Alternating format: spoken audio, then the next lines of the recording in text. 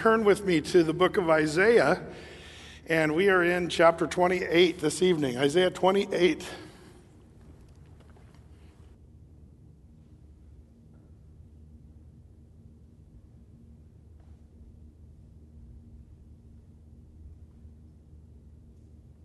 All right.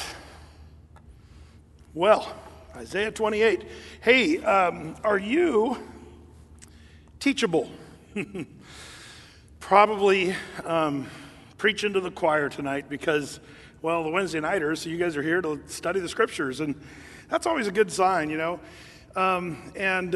Fortunately, you know, because we're handling the Word of God, it sort of, you know, trumps all the information we have in our brains. You know, whatever the Bible says, everything else we know is not even close to as rock solid as the rock of the Word of God, you know, and I just love the scriptures for that it's absolutely true. But the problem is, you know, the older we get, the more stubborn we tend to be. We just tend to be more, you know, set in our ways, and we think we know stuff.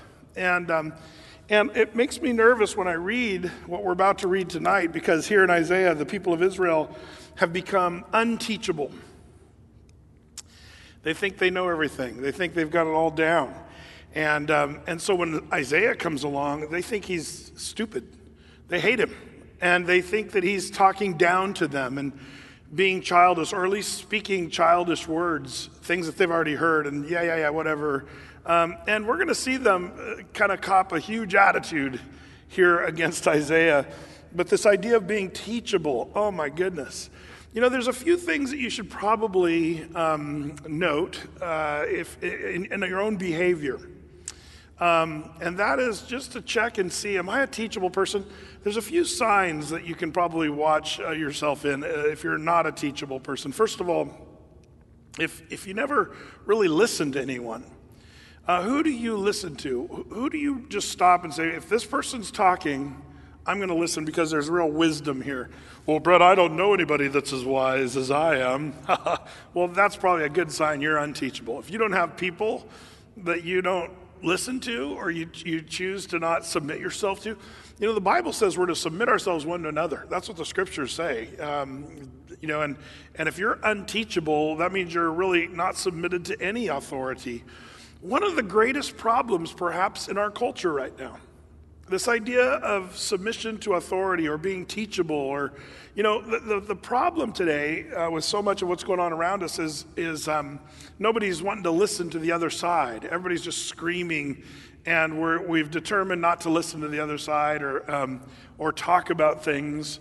It's just kind of this yelling match, and then, you know, if somebody actually makes a good point, then everybody just resorts to name calling, you know, and it's really kind of profound to watch what's going on in our culture at the highest levels of our whole, you know, deal here in America. We've just kind of lost our ability to discuss things. Once in a while, it's so refreshing to find someone, and honestly, I have to say, someone who believes very differently than I do. I actually really do enjoy sitting down and talking to someone, especially if I know they're kind of safe. I'll talk to anyone as long as they're not going to just, you know, go off the rails, and as soon as, you know, you make a point and they make a point, then they just start calling you names. I think that's why so much of the majority today is so silent about things, because they're afraid to open their mouths lest they be called something horrifying. You know, it's interesting because our culture today, they go to the worst thing they can think of to call you something, a name or something. And this comes from all sides of debate and argument, politics, right, left, you know, is you resort to the worst thing. I've noticed how many times people call someone Hitler. They're basically Hitler. And somewhat of a, you know, tourist historian, I love studying history, but I've never met anybody like Hitler. In history, Hitler stands alone. I mean, who could say you're responsible for the purposeful extermination of an entire people group, wanting to, you know, genocide an entire nation, gassing Jews, 6 million Jews. Like Hitler, no wonder people want to use that as their, you know, lowest common denominator when they call people names. You're a Hitler. And I think we throw these terms around too flippantly. You're Hitler, or you're a fascist, or racist. I think that's a term that tends to be thrown around. Racism exists, but I don't think we're helping the cause of racism when everybody's a racist, or anybody who has a different view or different understanding of things. And as soon as you call someone a racist, that's the end of the discussion. You can't really go from there. That's such a horrifying term, something that no one would ever want to be called. And so I think there's a lot of people that are afraid of talking about stuff in an intelligent and loving and compassionate way, where you're not really willing to hear it, so suddenly they're racist, or they're Hitler, or a fascist. And I don't even think people that are calling those names largely even know what those words mean. This is the case for the children of Israel. Isaiah is trying to speak the word of God. Can you imagine that? Isaiah's got the word of God to give to the people, but they don't want to hear it. One of the things you'll note is you're not a good listener if you're just quick to just chalk people off and not listen to what they have to say. Here's another one. Are you ever changing? Do you ever change your mind about something? When was the last time you changed your mind about something legit? You know, I've found some of my friends that are more intellectual are willing to really bounce around some of those things. I'm not saying the intellectual is the good thing, because a lot of times they're the bad thing, but intellectually honest and compassionate and loving at the same time, and able to talk through those topics. There needs to be a willingness to be open to changing. Aren't you glad we're open to a certain degree of changing? What do these things have in common? The 8-track cassette, the CD, and the Blu-ray, and then the Bluetooth, MP3. What do those have in common? Well, they're all ways to listen to music, or whatever. And aren't you glad we changed? If you were old enough to remember, the 8-track tape didn't sound so good, and it was really short, and you didn't get many songs on it. Then you got the cassette, which, man, you could put a whole record on a cassette. It was awesome. The problem is you had to flip it over to hear all the songs. And I remember when the auto reverse cassette came out, and wow, it just flipped by itself. And it was like, oh, it's a miracle. And then the real bummer is when your favorite cassette got all tangled up in the machine, and you'd pull it out, and it just would string out. Remember that? And you'd carefully, like you were doing surgery, trying to get the tape out of the machine without it breaking. Because if it broke, good luck getting it all back together. And I remember that happened. I just had to cut it out. And I took some tape and taped the two pieces together and cut it with an X-Acto knife and listened to the tape for years later.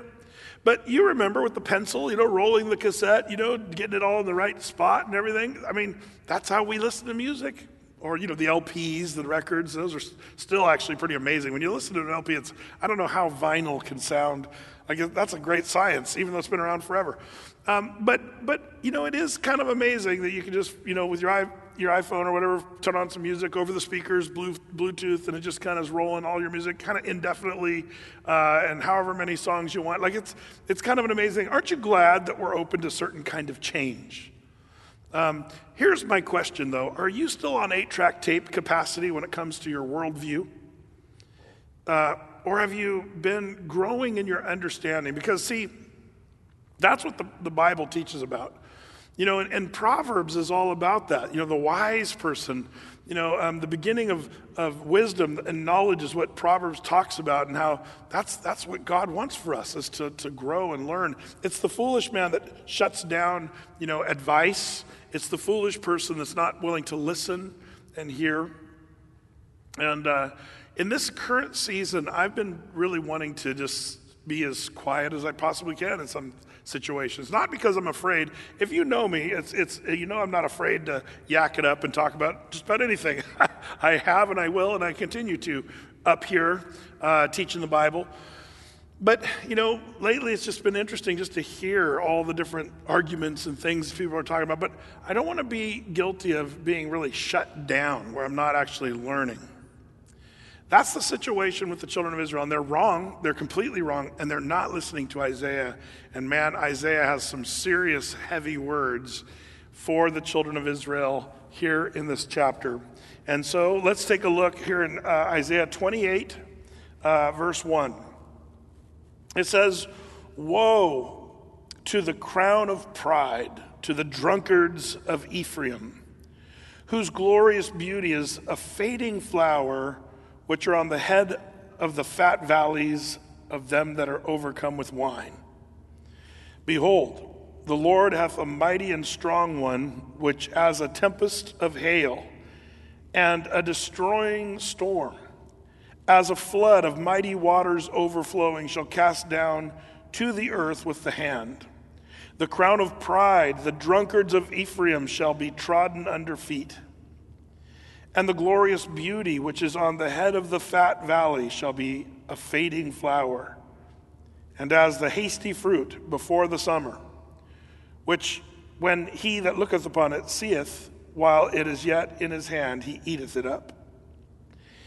Here he says, woe to the crown of pride, the drunkards of Ephraim. Now, let's talk about who, first of all, Isaiah is talking to. In Isaiah's prophecies, he's usually talking to either Israel or Ephraim. Is the name, it's Ephraim and Israel. By the way, in the Bible, you'll hear the northern 10 tribes referred to as Israel, and the southern 2 tribes, Judah, Israel and Judah. Civil war happened after Solomon reigned, and his sons reigned in his stead, and there was a, kind of a civil war, and they were split up. And the northern 10 tribes, they call that Israel, and the southern 2, Judah. But another name for those northern tribes was Ephraim and Judah. And Isaiah employs that. Now, there's other names, by the way. You'll hear it called Joseph, Ephraim. Remember, Ephraim was the son of Joseph. You guys that know your 12 tribes of Israel, you know why Ephraim is called Joseph. But all that to say, that's the name of the 10 northern tribes. Now, by the way, I want to fill in a little gap here. Where did the tribe of Ephraim eventually go? The reason I bring this up is I've heard people talk about the lost tribes of Israel. And I would warn you about some of the sort of teachings that are out there that get a little wacko. Did you know there's a whole argument that the people in England, the British, you can see it, look it up on Wikipedia or encyclopedia of these Israel Brits, the Britain Israelis is what they're called. And they say they're the lost tribes of Ephraim and all this stuff. Now, first of all, whenever you hear something about the lost tribes of Israel, I think you should be very skeptical. And there's a couple reasons for that. One, God never loses his tribes, neither did the Jews. This is amazing, what's more amazing is even after the 10 northern tribes were dragged off by the Assyrians, remember, Israel or Ephraim, dragged off by the Assyrians, some people say, see, that's where they were lost. Those tribes were never to be heard of again. You never heard of an Ephraimite or, some of these tribes of Issachar or whatever. They were lost at that point. That's not true, and I'll tell you why. The reason why is, if you recall, during the story of the Civil War of the North and the South, there was a large group from the north of the various tribes that realized when Jeroboam, set up his little golden calf places to worship there at Bethel and also at Tel Dan or Dan. He set up 2 sort of little miniature places of worship so that his people wouldn't go down to Jerusalem and worship at the temple there. So that, Jeroboam made these gods that were very much like what they learned about in Egypt. And said, worship these be your gods, worship the golden cow. Like that worked before with Moses and all that, but that's a whole nother story. But these little places of worship, little miniature worship, they said, hey, you guys don't need to go down to Jerusalem. He didn't want to lose his people to Jerusalem. He wanted to keep the northern separate from the southern. But the Bible tells us a bunch of those people and tribesmen of all the tribes went down and relocated back down in the southern 2 tribes because they were unwilling to worship Jeroboam's golden calves and what have you. And they went down and lived there, and there was a remnant, if you would, of those various tribes that moved down to the south. So yes, those northern tribes were dragged off and assimilated, and they became what is known either as Assyrians, or they became Samaritans in the land of Samaria. And they were sort of a mixture, and the Jews looked at them as half-breeds, half Assyrian, half Jews, and so they were no longer even considered Jews by the Jews. So when people say the lost tribes of Israel, they're talking about these tribes that were dragged off, but they were lost and assimilated into other countries and cultures. But the remnant of a few were to go back down to Jerusalem to worship in the temple, rightly so. And those tribes were never really lost. They were still down there. I need to tell you that because you're going to hear all kinds of crazy stuff. And by the way, it wasn't until we really started getting DNA all figured out. It's amazing how there was a narrative out there that the British are a bunch of Jews. And that the United States, we're all descendants of the Jews. And, the Mormons have this weird narrative of Jews are actually the, Incas and the Aztecas in Central America. And there's like all kinds of crazy claims by the different, religious groups and stuff. That's just crazy. Now, and the Bible never even says any of that. So when you're outside of the Bible, watch out. But now that we have DNA and all that, we can prove that that's just wacko kind of teaching that people talk about. The reason that's important is when you got the Ephraimites, they were a very big powerhouse until the Assyrian Empire came and took them out, the northern 10 tribes. And that's largely what Isaiah is talking about. The tribe of Ephraim, they would be taken years and years before the southern tribes of Judah. They'd be taken by the Babylonians years later. This would happen here right after Isaiah gives this word of prophecy about the Ephraimites. The Assyrians would come and do exactly what Isaiah says here. But it would be a few hundred years later when the southern tribes would be taken by Babylon. But all that to say, this is the group that Isaiah is talking about. When he says Ephraim, he's talking about the 10 northern tribes there in Israel. And what were they? They were drunk with what? Alcohol? Maybe. But the context here seems to suggest that Isaiah is talking about they were drunk with their own intellect and their own pride. They were drunk with their own knowledge of how to do stuff. They were drunk with materialism. They were drunk with prosperity. That's the language here of these first several verses in verses 1 through 4, when it talks about, the Lord, sees them as a glorious beauty is a fading flower, which are on the head of the fat valleys of them that overcome with wine. These people are fat and happy. They're looking good. Everything seems great. But sudden destruction is about to come on them. They're like verse 2, the Lord hath a mighty and strong one, which as a tempest of hail and destroying storm, as a flood of mighty waters overflowing, shall cast down to the earth with the hand. This is a description of the Assyrian coming down to destroy and try to wipe out, the northern 10 tribes of Ephraim and what have you. The crown of pride, the drunkards of Ephraim shall be trodden down underfoot. This is the prophecy that Isaiah has given. No wonder Isaiah wasn't a real popular guy. Nobody wants to be the prophet of doom, but that's what Isaiah is. He's being faithful to what God has called him to say. And that, by the way, lends itself to the days we're living because, the truth is the same kind of destruction is coming upon this earth. Even as Isaiah had to be the guy to warn, the children of Ephraim, the northern 10 tribes, and you guys are going down, you're going to be trodden underfoot, you're going to be wiped out. Not a popular subject, but it's still, nonetheless, that was what's going to happen, and it did. And they were caught unready, unprepared, ill-equipped to deal with the Assyrians. Now, a couple things about this. We know that this is Isaiah again with his dual fulfillment of prophecy. Isaiah is talking in, the near application and the far application. Now, by the way, some people say, Brett, how do you know it's the far application? Because I've heard of eschatology that says all this stuff has already happened. It's already been fulfilled. The problem with that is, if you're a Bible student, you'll notice that most of these prophecies have definitely a local application. But man, I always kind of try to put it this way, where Isaiah's gaze goes past the local situation and it becomes global.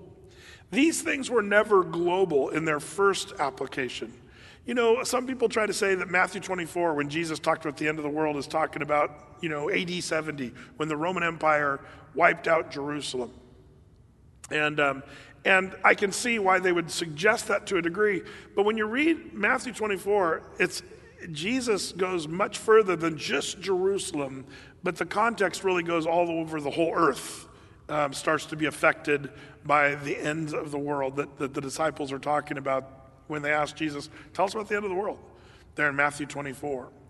And so that's the thing, you can see these prophecies. And by the way, when we get into the book of Daniel, we'll see this perhaps in the clearest view, because he'll be talking about one guy like Antiochus Epiphanes, when the Ptolemies and Seleucids were at war, and then they came romping through the Israel, and eventually Antiochus, he was called the madman by the Jews, Antiochus Epiphanes. They did a play on words with his name, saying his name was Antiochus the madman. And it's because he hated the Jews and all that. But he's a perfect example of what this coming world leader that's in the future still, the Antichrist. And we'll see in Daniel how Antiochus is this great picture, something that happened historically that Daniel talks about, but it's also going to happen futuristically. It's a dual fulfillment, a near fulfillment and a far fulfillment. In the same way, Isaiah does the same sort of dual fulfillment, near and far. The near application, of course, is the Assyrians are coming. They're going to wipe out the northern 10 tribes. One of the names of the Antichrist he's called the Assyrian in the Bible. And he will be the same way. He'll want to make war and trod the Jews underfoot, like it says here. And that's going to happen during the tribulation period of Revelation 6 through 19. So you say, okay, Brett, but what does that have to do with us? Well, here's the thing. Isaiah was willing to talk about that and say, here's what's coming down. Here's what the Bible, if you would, here's what the Bible says. He could say, Isaiah could say, here's what God says, because Isaiah was a prophet of the Old Testament, and he received the word of God for the people. And he just said it, man, you guys are going down. Well, Brett, what do you want us to do? Stand on the street corner and put a sandwich board on and say the end is near, you're all going to turn or burn, fly or fry, the rapture is coming and the end of the world is near. Well, people did that, and that kind of came off a little wacko and probably not a great idea. But there are ways, I believe, that you and I can talk about what the Bible says. The context of the days we live right now are really kind of amazing. I mean, people sense something's up. I was talking to a guy just today, not a Christian, but, I told him I was a pastor because he asked. And he said, well, man, what do you think about all this stuff that's going on in the world? And it's like, are you really asking? You want to ask me that? Because I've got some few thoughts, I can say a few things about this. But he was truly interested. And I was able to just say, well, this is what the Bible says the last days are going to look like. And I was able to kind of just go over some of the things that Jesus talked about. And he said, man, where did you read that? And I was able to even say, go home and read Matthew chapter 24 and check out what, 2 Peter talks about and the last days. And, I was able to kind of point him in a direction. And, but I thought it's cool because this guy kind of had an inquisitive mind about the days we're living and a non-believer. Could it be the Lord wants to use you in a day where people really are scratching their heads wondering what in the world's going on? Why are things so crazy right now? Interesting, I'm tracking very closely this whole thing that's going on with the COVID-19 thing. And, as of today, Governor Brown came out with more unclear direction for the state. But Washington County, Multnomah County, Clackamas County, which we happen to be in, they're sort of clamping down more and reversing. And it's kind of a bummer because I was kind of hoping we'd sort of move more toward the unlocking direction. The funny narrative is that it's a little tricky for me and people that tend to have, thoughts about this is that the thing that we're seeing is while the governors and the mayors are celebrating the protests, people arm in arm by the thousands in downtown every night, that's good. But churches are called super spreaders. And man, there was one church near LeGrand this week that kind of came up, and I don't know how much of it is really true. Sometimes I worry about what the the media is telling us as far as what's true and what's not. But this church was like a super spreader, and that's what they like to call churches. Churches are super spreaders. It's funny how churches are super spreaders, but protests are not super spreaders. And there's kind of this narrative out there, and it is making some of us start to wonder, what is the objective here, and what is really going on here? And I know some of you are like, yeah, Brett, try to catch up. I think I'm already caught up. I just am trying to be judicious and careful, and also, wise. And I'm seeking counsel from good, wise people. I hope you are too. Most people that are really opinionated on this are not seeking wise counsel, and they're the people I was talking about earlier tonight. But if you would, be praying about that, because these days we're living, it's interesting where the one thing that people are finding as real comfort is their church and their fellowship, the meeting together. That's something we do and have always done and always will do. But it's interesting, in these dark days, people are being sort of disrupted in their ability to fellowship and be a part of a church body. And that's why we're encouraging, watch parties and you guys getting together and having, nights where you get people over for Wednesday night Bible study and have dinner and Sunday night worship and Sunday morning and Saturday night. Man, we'd love for you guys to get more and more, because we need that fellowship, and we need to not forsake the gathering of ourselves together. Even though we can't gather in this huge building, we can gather in our homes right now, 25 or less, we got that. But all that to say, we have to be careful because, the people of Ephraim, the mindset, the kind of thing that was going on is sort of similar to that of today. And the people didn't listen to Isaiah. But I find that today is a good time to be talking to other people. And there's, interestingly, in my experience, there's an ear to hear what the Bible says about the last days. And maybe if you're bold, the Lord might just open up that opportunity for you to share that with some of your coworkers, or, just talk about, well, here's what the Bible says. You don't have to be a weirdo about it. The end is near, you're all going to die, turn or burn, fly or fry. None of that. That was tried in the 60s and 70s, and it didn't work very well. The best thing is the love of Christ. By the way, one thing you always need to do is remind people, if you're talking about the end and doom and the judgment and wrath of God, don't forget to talk about his grace and his mercy at the same time. It's the Lord's kindness that leads men to repentance, the scriptures say. It's not the Lord's wrath that leads men to repentance. The wrath is coming for unrepentant men. But if you talk about the wrath that's coming, and I think we should, like Isaiah, but if we're talking about the wrath that's coming, let's also talk about the way out, the way of escape, that Jesus is the way, the truth, and the life, that he's the way to heaven. So this is what Isaiah is trying to do with this people that are prideful. They think they know everything, and Isaiah is saying, man, doom is a-coming. So Isaiah's given this woe to the crown pride of the drunkards of Ephraim.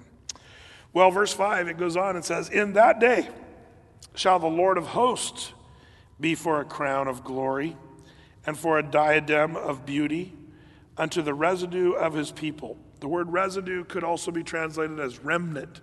The small group of people that are not, sucked into the pride of Ephraim, but they're still worshiping the Lord, trusting the Lord. And verse 6, it says, and for a spirit of judgment to him that sitteth in judgment, and for strength to them that turn the battle to the gate. So this is talking about, the people that are still going to walk with the Lord. The Lord is going to be able to be the Lord of hosts. Whenever you see that term, the Lord of hosts, that speaks of the Lord who is mighty in battle, the Lord of angelic hosts that are military angels, if you would. He's the Lord of those, it sort of reminds me of Joshua, where Joshua's getting ready to go into Jericho, and then he sees this angel with a flaming sword, and he says, are you for us or against us? And the answer is no. It's a great story. But that's when I picture the Lord of hosts. This is like a big buff Lord who can wipe out anything with his fatal swift sword. And he's a mighty God in battle, the Bible says. And he's the Lord of hosts. And the Lord will fight for those who follow after him. And that's this beautiful section of scripture in verses 5 and 6. But they also have erred through wine and through strong drink. They're out of the way. The priest and the prophet have erred through strong drink. They are swallowed up of wine. They are out of the way through strong drink. They err in vision. They stumble in judgment. For all the tables are full of vomit and filthiness, so that there is no place clean. Nice little scripture as you're sipping wine at your dinner table, listening to Wednesday night Bible study. No, it's interesting, isn't it, the wine here. Now, it's interesting to me, whenever the Bible talks about alcohol and wine and stuff, it's minimally very much of a strong word of caution, isn't it? You know, the New Testament talks about be filled with the Spirit and not with wine, and strong drink. You know, I understand there's a difference between Jack Daniels and maybe a glass of wine. But the truth is, the thing about alcohol and the wine thing is, man, the Bible often uses this very graphic problem. You know, like the language here is the vomit spewed on the table, and there's people passed out on the table laying in their vomit. That's what this imagery is talking about. It's pretty gross. It reminds me of when I was a high school senior and we were getting ready to go on our senior trip, but you know, after we graduated that night, a bunch of our seniors went to a big party at a person's house. Me and my friends, we weren't really party animals. We didn't do the whole alcohol thing. And so we had a nice night of sleep. The plan was to get up and then take my Volkswagen Squareback Type 3 1971 fuel-injected pancake motor Volkswagen and pick up some of my friends from that party in the morning, and then we were going to drive to where we were going to get on a bus and go to Disneyland and do a kind of a senior trip and stuff. But man, I'll never forget when I came to that house, we went and knocked on the door, and we opened the door and it just stank. There were kids laying everywhere passed out, and it just was horrible. I was like, this is gross. But we found there was a couple people that were supposed to go with us on this senior trip, and one of my good friends, she was passed out, and she was laying in the couch like this. And so me and a bunch of guys said, hey, come on, wake up, and she sat up like this and looked at us, and it was horrifying. I could tell what happened. The night before, it looked like she probably vomited in the couch and then passed out and splattered in the vomit, and then just was passed out there until we woke her up. When she sat up, her hair was sort of shaped like the couch because of the vomit, and the chunks were embedded in her hair. You say, Brett, that's a horrible story. Yeah, but that's what I think of when I read verses like this. This whole thing, they don't show that part on the, they don't teach you that part when people are saying, hey, let's party. They're not talking about the barfing, and all the just feelings, what do they call it? The day after, the morning after, whatever they call that, where you're not feeling so hot. But here's the thing. I've just felt that in our culture, the whole alcohol thing in American culture especially has been so abused and so misused. And as a pastor, I'm always dealing with stuff with people and alcohol, whether it's drunk drivers who've killed people. I've done funerals for those, or wives being beat by their husbands who drink too much, or, all kinds of abuses of alcohol. I'm so glad I just don't even want to be a part of any of that. I've just chosen to be a teetotaler. Now, you guys that drink wine, you're always like, oh, Brett, you're such a fuddy-duddy. Guilty as charged, but I'd rather not stumble our brothers and sisters who struggle with alcohol in our culture. We've got so many people that are like that. I'm so thankful for my staff and my leadership team who, when they come on staff and when they are on leadership, elders and deacons, they choose to say, we're just not going to be given to alcohol or wine. That's part of our, staff handbook, and it's part of our agreement that everybody has. And it's not because we say the Bible says thou shalt not drink. That's not what we believe. People can drink if they want to, and they can do it freely. But you can't be drunk with wine. That's sin. The Bible says that drunkenness is a sin. But I love that our staff and leadership are willing to take that hit and say, okay, we're going to be sober. We're not going to be given to alcohol because we don't want to stumble our brothers. And even so, the Bible says, Proverbs talks about it's not for kings, O Lemuel, to be given to strong drink or wine, lest you forget the law and pervert good judgment. And I need all the good judgment I can get. I have a hard enough time being sober, trying to make good decisions. How am I going to do that, when there's alcohol involved? And I would say that's true with alcohol and drugs as well. Seems like people make really bad decisions oftentimes when they're inebriated or under the influence of intoxicants. And so that's just the decision we've made as a leadership team and as a staff thing. It's not a legalistic thing. I know Athey Creek gets the reputation as being the legalistic church about alcohol. If you know our heart, that's not it at all. But it is something that I'm really thankful for, because far too many people are being hurt by what Isaiah's talking about. So you say, Brett, is this literally they're drunk with wine, or is this more figuratively? The answer, I don't know. Most scholars believe it's both. Most scholars that I've looked at and some commentaries and stuff, that they all would say, yeah, they were drinking it up. They were just in a party sort of lifestyle, and they were fat with food and wine, and just, they were all into their thing. And that's when the Lord says, your time's a coming, judgment's coming. But they were also intoxicated, drunk with their own pride and with their know-it-all attitude and all that stuff. So that's what we're seeing here in Isaiah. Again, behaviors we don't even want to be any part of. I hope you're no part of that, where we're going the way of the world here. Well, it goes on in verse 9. It says, whom shall he teach knowledge? And whom shall he make to understand doctrine? Them that are weaned from the milk and drawn from the breasts. For precept must be upon precept, precept upon precept, line upon line, line upon line, here a little, there a little.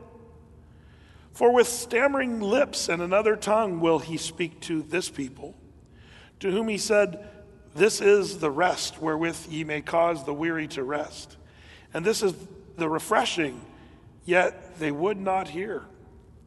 But the word of the Lord was upon them, precept upon precept, precept upon precept, line upon line, line upon line, here a little, there a little. And it says that they might go and fall backward and be broken and snared and taken. You say, Brett, this is Isaiah. Isaiah is a tough book. Some people say Isaiah is a tough book, and it's sections like this that are tricky. What in the world is he talking about? Precept upon precept, precept upon precept, line upon line, line upon line. Why is he repeating himself, and what's he doing? Well, this is where it's kind of hard to explain, because you and I aren't speaking Hebrew right now. If we were to speak this in Hebrew, there's a cadence to what he was saying here, and it's got meaning to it that is, it's kind of inferring baby talk. Like what Isaiah is saying is just a bunch of baby talk, but it's got a sort of a sound to it. It's kind of like, have you ever heard somebody go, neener, neener, neener, that kind of thing?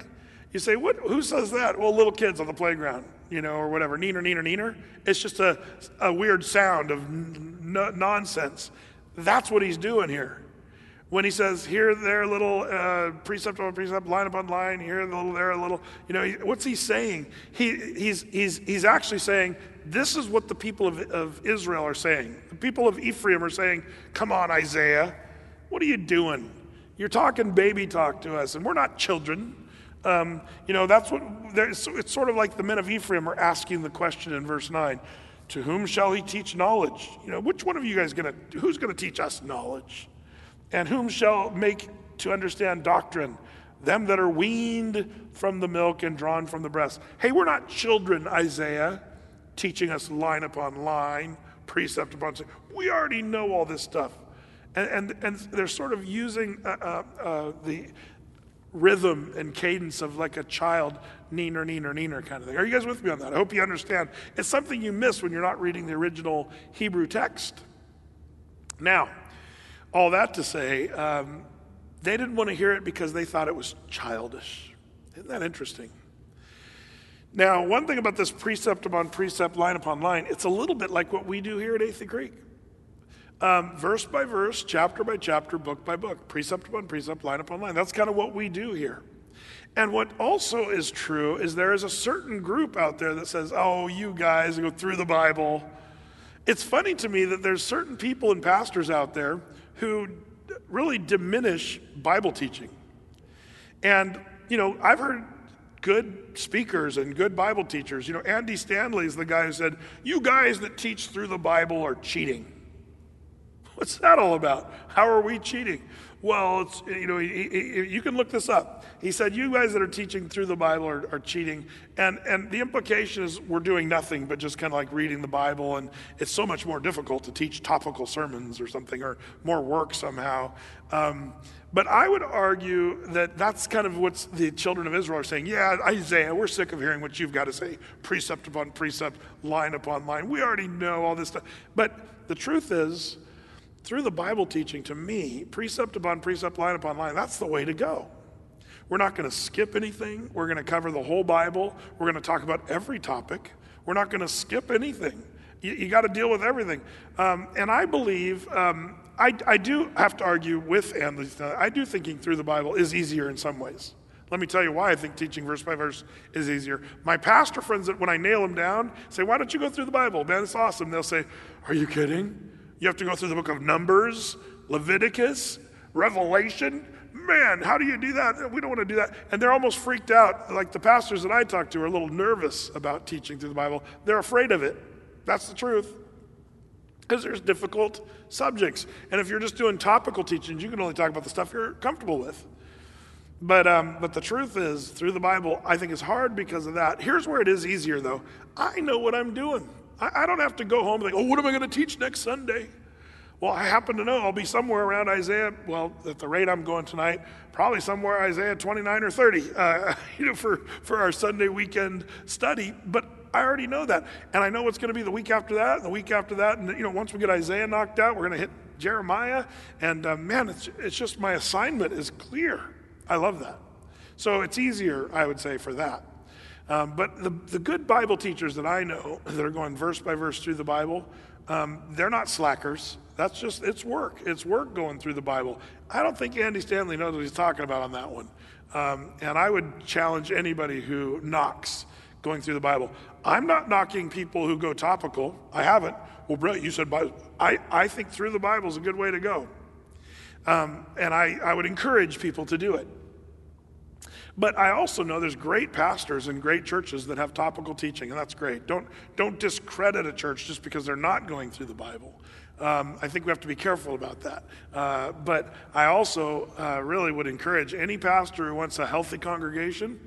I think going through the Bible is tough to beat, covering every single word. Well, all that to say, these people are saying, Isaiah, you're going too line upon line. You're treating us like children. We've been weaned from the breast of our mother. Like they're using that kind of language to say, Isaiah, we don't like you. We think you're stupid. And we're not going to listen to what you're saying. That's basically what they're saying to poor Isaiah. So all that to say, not to have a bad attitude about learning, listening, hearing. That's the problem with the men of Ephraim. They didn't want to hear it from Isaiah. But they should have been listening to him. He's the one guy they should have been listening to. It's interesting because we're living in this world where I was talking about nobody's learning or listening anymore. But here's what you got to do. You got to find people who are wise. Like, who are the wise people? Who has a track record of more than 10 seconds on Facebook of being an amazing speaker, or more than a few minutes of fame because of some sentence they said that seemed intelligent? I've noticed that people are so quick to jump on board and think that's all wisdom because they've heard one little sentence or thought from someone who said something witty or funny, or like, I think that's something we should watch out for. We live in a youth culture that says, it's all about being young. And the Bible talks about that we're to honor the gray-headed person, the person who's wise, and that's a little self-serving because I happen to have been gray since I was 18 years old. I had gray hair. But all that to say, I'm not saying that about me. I'm just saying that the idea is find the older people that have lived some life and have some wisdom. I know this is true of every generation. The younger people say, what do those old people know? And there's nothing new about that. But I do wonder if today, more than ever, people are listening to and jumping on board with worldviews of people that have had 10 seconds of fame that aren't necessarily wisdom. Just because they have a TV program, or because they're popular even, or because they starred in a great movie, or sang an awesome song and won a Grammy or something. Just because they say something doesn't mean that that's real wisdom. And oftentimes you'll find the person that has real wisdom will tell you stuff you don't want to hear. That's the truth of the matter. If you're hearing stuff all the time, yeah, I love that, that's awesome, and I really agree with that, man, you should be worried. If you're only liking the stuff that you like, then you might be one of those people that are not learning, not able to grow and learn. You need to stretch yourself and find someone who doesn't always say what you want to hear, but definitely is willing to say what you need to hear. And I found that the older generation can still do that. They've lived some life and they've seen stuff. And inevitably it comes around. It really does. So, man, wouldn't it be great if we kind of bypass some of the things that are happening in the world today in your life by not just, being sucked into worldviews that are really just wrong, but going with the wisdom, people that actually have some wisdom to offer.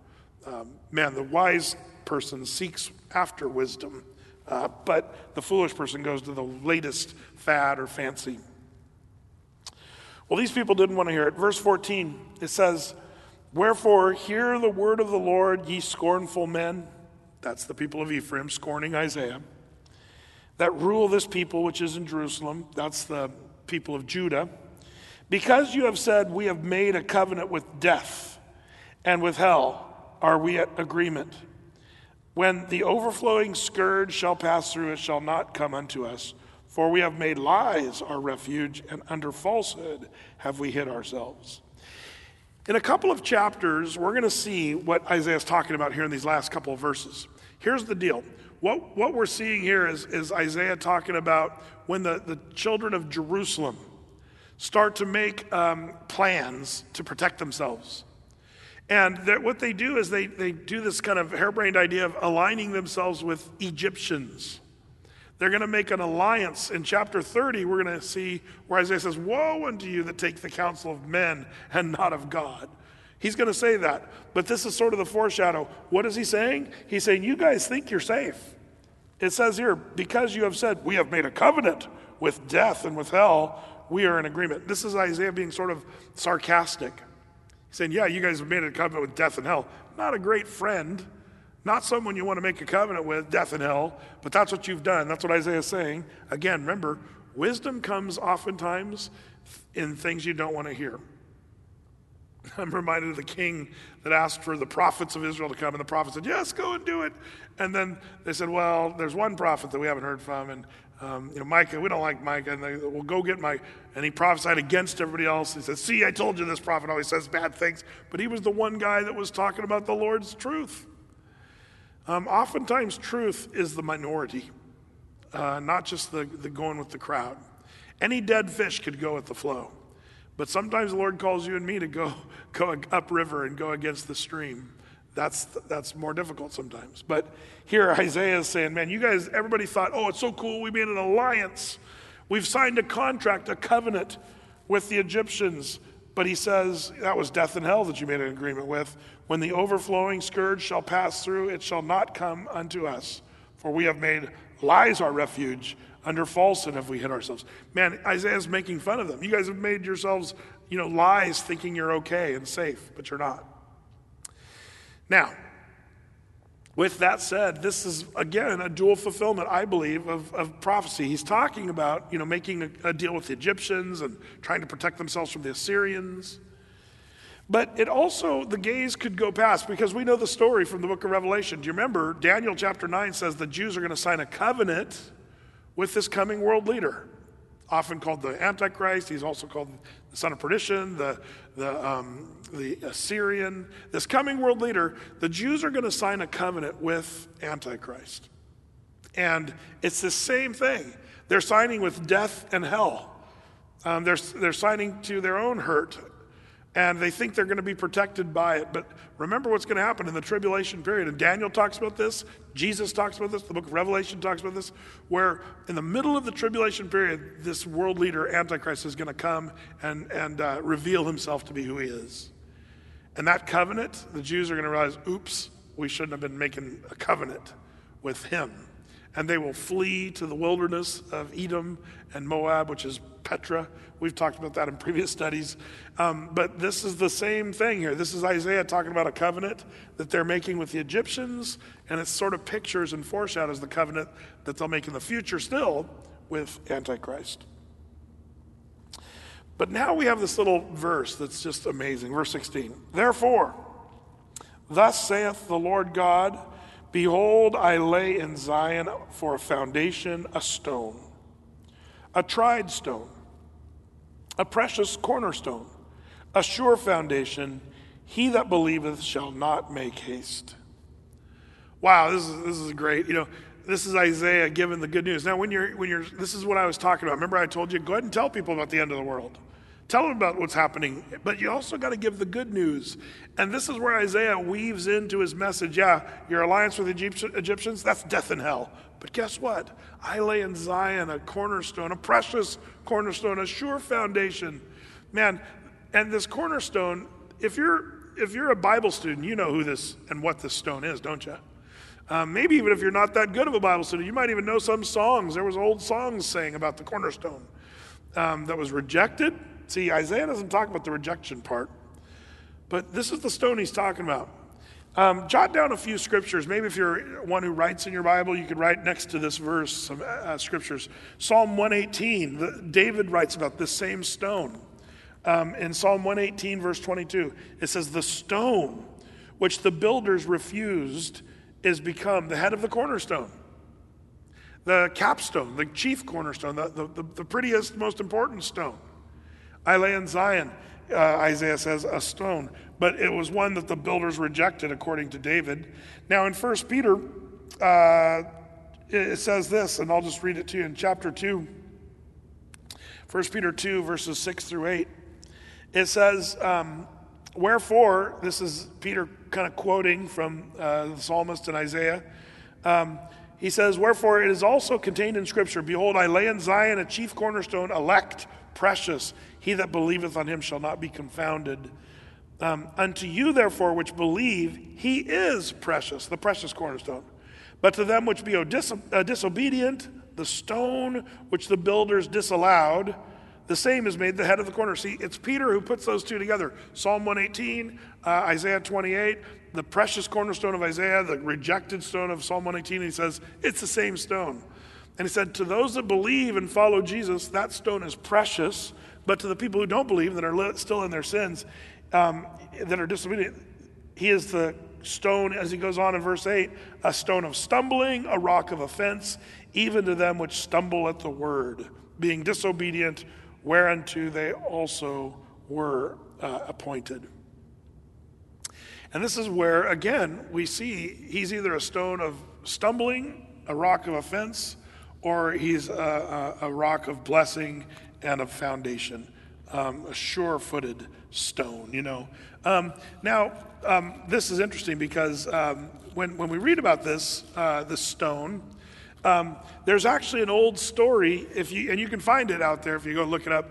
The rabbis talk about 1,000 years before Christ, when Solomon built the temple. They tell this little story that has to do with their Jewish scripture, the Hebrew Bible of Psalm 118, and also the book of Isaiah.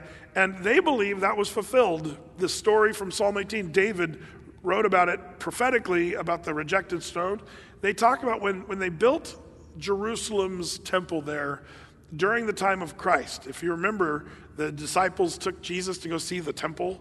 Herod the Great was sort of, but the rebuilding. But there's a story the rabbis tell about when the Jews actually were building the temple, that they had a rule that they couldn't chisel stones in Jerusalem where people were trying to pray, the holy city. So they would hew these stones in a quarry miles away. And to this day, a lot of people wonder, how did they get these giant stones that they chiseled from the quarries to Jerusalem?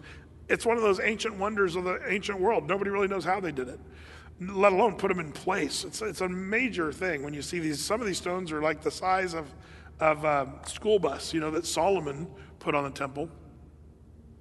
But this is extra biblical. This is what the rabbis teach. That when they first started building, they had plans. Each stone was pre-engineered, and they literally had like drawings of what these stones needed to be, how big, and their dimensions, and they were perfect.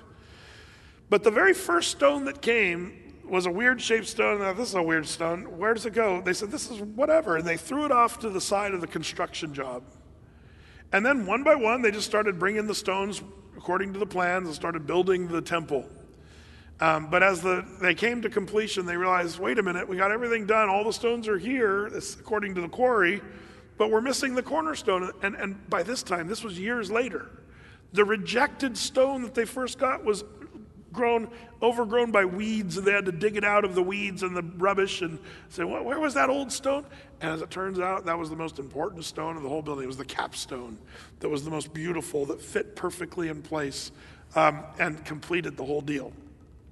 And the rabbis talk about that as more of a moral lesson. Don't be careful. Don't just reject the stone that you don't understand what God is doing. And there's other applications that they make with that. But you and I, as New Testament believers, know there's even a greater picture. Jesus is the stone that the builders rejected. He's the chief cornerstone. He's the most important one. He's the stone. But they threw him off and rejected him for a season. But there's coming a time where the Jews are going to say, man, we're missing something here. They'll do that when the Antichrist comes to set himself up to be worshiped, and they'll realize Jesus is the Messiah. And they'll go, where is that? The old story of Jesus, the Jew from Galilee, the thing that Christians for all these hundreds of years, thousands of years have been following, they'll realize that he is in fact the chief cornerstone, and they'll bring him and they'll finish the work that they're doing. There's a great story there. That's why Peter talks about the stone which the builders rejected. Now, the point is eventually you need to either accept that stone or you're going to continue to reject that stone.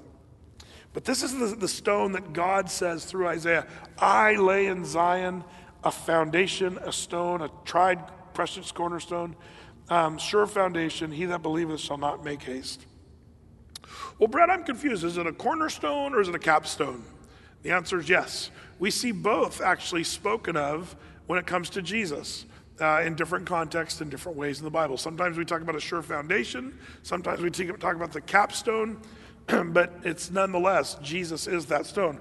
We could talk about, even at greater length, this stone and why sometimes it's a foundation stone and others is it's a capstone. It has to do with the finishing of a project and the beginning of a project, and when Jesus was a part of the beginning and the end. I'm giving you some hints there for you Bible students who want to dig a little deeper. But all that to say, this is a beautiful, beautiful verse. I lay in Zion a precious cornerstone, a foundation stone. Man, we could camp out on that one for forever, really. Well, verse 17, judgment also will I lay to the line, and righteousness to the plummet, and the hail shall sweep away the refuge of lies, and the water shall overflow the hiding place. And your covenant with death, this is that, pact with the Egyptians, this contract, this treaty, shall be disannulled, and your agreement with hell shall not stand. When the overflowing scourge shall pass through, then ye shall be trodden down by it. From the time that it goeth forth, it shall take you. For morning by morning shall it pass over. By day and by night it shall be a vexation, only to understand the report. For the bed is shorter than that a man can stretch himself on it, and the covering narrower than he that can wrap himself in it. This is basically the Lord saying, you're going down, you're going to have trouble because you've rejected my truth. And if you would, he's saying you've made your bed, you're going to have to sleep in it. That's the idea. Did you guys ever play that joke on people where you short-sheeted someone's bed? That's kind of what Isaiah's talking about here. You made this bed, but it's too short for you to put your feet in, and it's too narrow for you to actually sleep on. And you've made your bed, you're going to have to sleep in it, and it's not going to be good. That's the idea. Now, by the way, those that walk in their own pride and say, I don't need God, and I can sin, and I can do whatever I want, and who cares what God thinks about my sin, you're like these people. If you're just rejecting God and rejecting his word, it's amazing how our culture is calling evil good and good evil. And, even our Supreme Court made some rulings this week, and it's amazing. We all kind of wondered about this particular Supreme Court. Maybe there's hope that there's going to be some good decisions made. Well, this week there were some really bad decisions made, and very much against what the Bible teaches.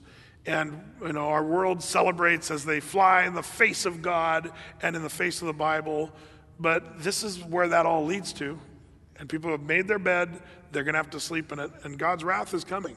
It's just like Isaiah says. And it's tragic to me that people are so celebratory of rejecting God. And that's so sad to see where our culture is going. That's why we need to be, more than ever, a light in the dark world. We need to speak the truth. We need to speak it in love, but we nonetheless need to speak the truth. And people talk about silence is violence. Well, that's true, because it's all going to end in radical violence, but the violence is coming from the Lord to those who, rebel against the Lord. And we as Christians, we've got a job to do. Go out into all the world and preach the gospel. That's what we're supposed to do. Make disciples, baptize people. Don't get caught up in all the other things that they want you to start chanting and saying and speaking about. Man, it's the love of Christ that's the answer to all these things. Let's do what Jesus taught us to. Let's stick with the message. Stay on message here, and not be easily duped by all the other messages that are out there. I know that there's some people that vehemently disagree with me on this one, and they can if they wish. That's up to them. But as for me, I'm just going to keep preaching Jesus, because he's the one who's changing people. He's the one who has the power to save people. Well, it goes on, verse 21, for the Lord shall rise up as in Mount Perazim. He shall be wroth as in the valley of Gibeon, that he may do his work, his strange work, and bring to pass his act, his strange act. Now therefore be ye not mockers, lest your bands be made strong. For I have heard from the Lord God of hosts a consumption, even determined upon the whole earth. Now this is where Isaiah's gaze definitely goes past Jerusalem and Ephraim. He says, I see a day coming where the Lord's wrath is going to be on the whole earth. That didn't happen back in the Assyrian deal. It's going to happen in the future. I hope that this is where you have to admit that the prophecy has not been fully fulfilled of Isaiah. Some people try to say, yeah, it's all fulfilled. Well, this didn't come on the whole earth yet, but it will. And the Bible talks a lot about when the Lord pours out his wrath upon the whole earth. By the way, mark the word perazim there in verse 21, because to the Jews it sort of had a meaning that we miss. Perazim was the place where God intervened and did radical things that were strange and exciting. You know how it says here that he might do his work, a strange work? He's talking about how God intervenes and does miraculously strange and incredible kinds of things. He did that at Perazim several times. Perazim was synonymous with God intervening miraculously. You can jot down next to Perazim there, 2 Samuel chapter 5, verse 20, and also Joshua chapter 10, verse 10. Those are two incidents that happened that you can go back and read later about God's miraculous delivery of the children of Israel, delivering them from the enemy, miraculously so. And so Perazim becomes synonymous with the Lord intervening in a strange way, radical way. And that's going to happen, and it's all determined upon the whole earth, verse 22. Verse 23, give ye ear and hear my voice, hearken and hear my speech. Do you get the sense that Isaiah's wishing people would listen up? Sometimes as a pastor, I feel like that. I want to say, listen, everybody. It's like you want to grab people and shake them and say, listen, don't you see what's happening? I know that some of you feel that way right now. And Isaiah had to deal with that. Now, Isaiah is going to have a tough time with people. Wait till we get to Jeremiah. Poor Jeremiah. Jeremiah ministered for 42 years, and not one person ever listened to a word he ever said. Not one person. No one said, you know what, Jeremiah, I think you're onto something. I think we're going to go with what you're saying. Not one time. Do you think you'd want to hang it up? Just say, oh man, nobody's ever listened to me. There were times where Jeremiah says, I am no longer going to speak the word of the Lord. That's what he says. I give up.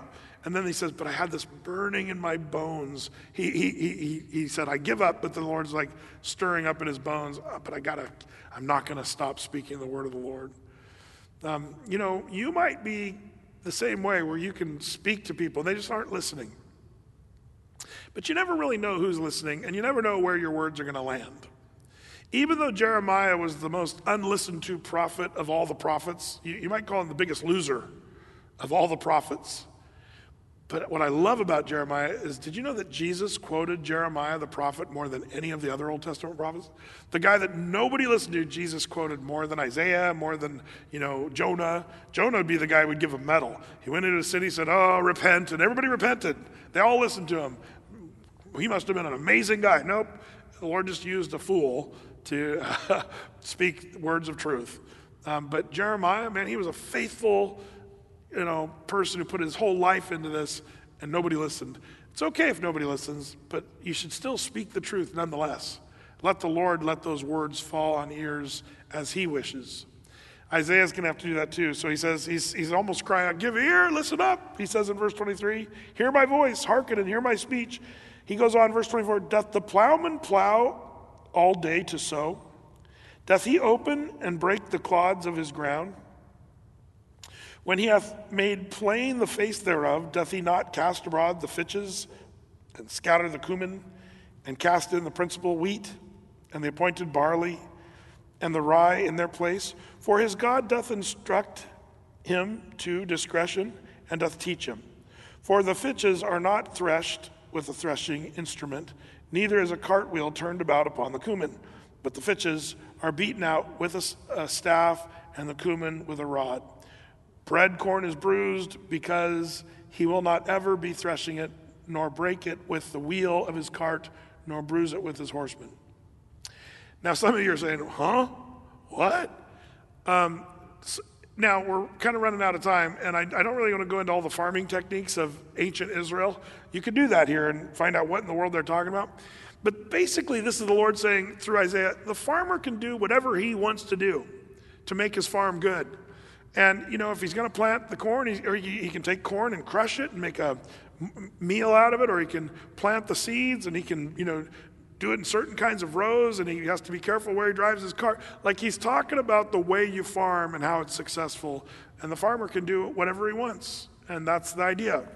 So Isaiah is basically saying, the thing here is that God is the farmer, and he knows how to handle and grow a crop. God's going to do what he says he's going to do in the way that he's going to do it, and nobody's going to stop him. And it's going to be right, and it's going to be fruitful. And that's how he ends verse 29. It says, "This also cometh forth from the Lord of hosts, which is wonderful in counsel, excellent in working." Man, the Lord is giving good counsel through Isaiah, and if the people would have ears to hear what God would say, they will do well. But if they don't listen to God and they blow off the counsel of Isaiah, they're going to fail, and they're going to be messed up.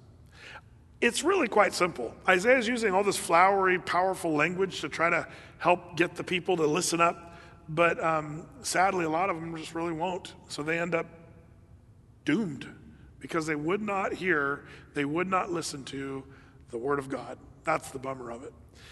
May that never be true of you and me. Lord, give us ears to hear what the Spirit says to the church, that we be not just hearers only, but doers of the word. You and I live in a day right now where there's no time to be messing around. We don't need immature believers that are sort of, weakened by every whim and fancy of this world. Everything you read on social media and everything you're hearing on the news and stuff. I feel like Christians are being tossed to and fro. We need people like Isaiah that say, you can call what I'm saying baby talk, and you can stand around and say that what I'm saying is stupid, but I'm going to keep saying it. And God knows what he's doing. The word is true. When God says it, it's as good as a done deal. And for you and I, not to be arrogant or prideful, but to be humble and say, repent, turn to the Lord, believe on the name of the Lord Jesus Christ, and you can be saved. Repent of your sins and have that message. It's not going to be a popular message. That's not why we're here, though, to be popular. We're here to be light in this dark world, and some people don't like the light. They're like bugs under a rock. What? What's that light? And some people are irritated when you shine the light on their situation. But you're still called to be light. The Bible talks about how men love the darkness because their deeds are evil. So when you shine the light of Christ, some people, it rubs them the wrong way. But we're not doing it just to rub people the wrong way. We're there to speak the truth, that people might have ears to hear what the Spirit would say to the church. Isaiah is a 2020 kind of guy. He was living in a day where nobody was listening, and everybody was doing was right in their own sight. And they mocked and made fun of him. And they said, we're not children. We know more today than what you know, prophet Isaiah. But Isaiah just kept on speaking the truth. Even though they thought they knew more, they actually didn't, and they all were doomed. May that not be true of us. May we be the people that are speaking the truth of Jesus Christ. Let's pray together.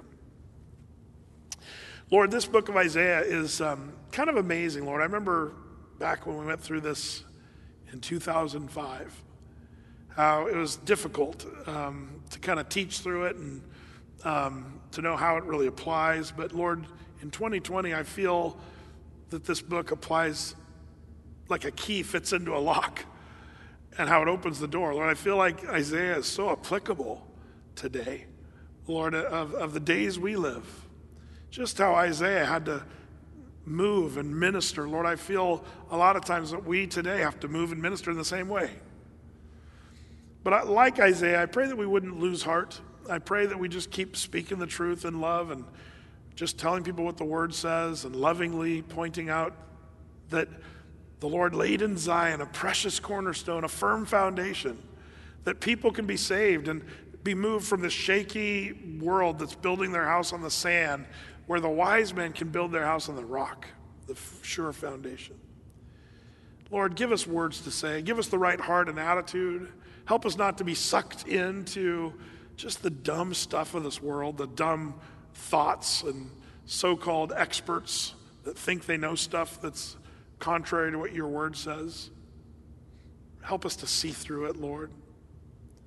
So we commit our hearts and our minds, Lord, that your truth would win out in our own hearts and our minds, that it would push aside all the worldviews and the stuff that's contrary to your truth.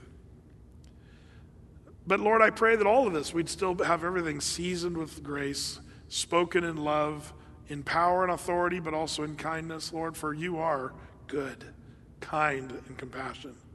Give us that perfect balance, I pray, Lord. And so we take this time and pray you'd bring good fruit, Lord, in our lives. I pray that you'd use this time, and Lord, that we'd be equipped as the church to be lights in this dark world. In Jesus' name, amen.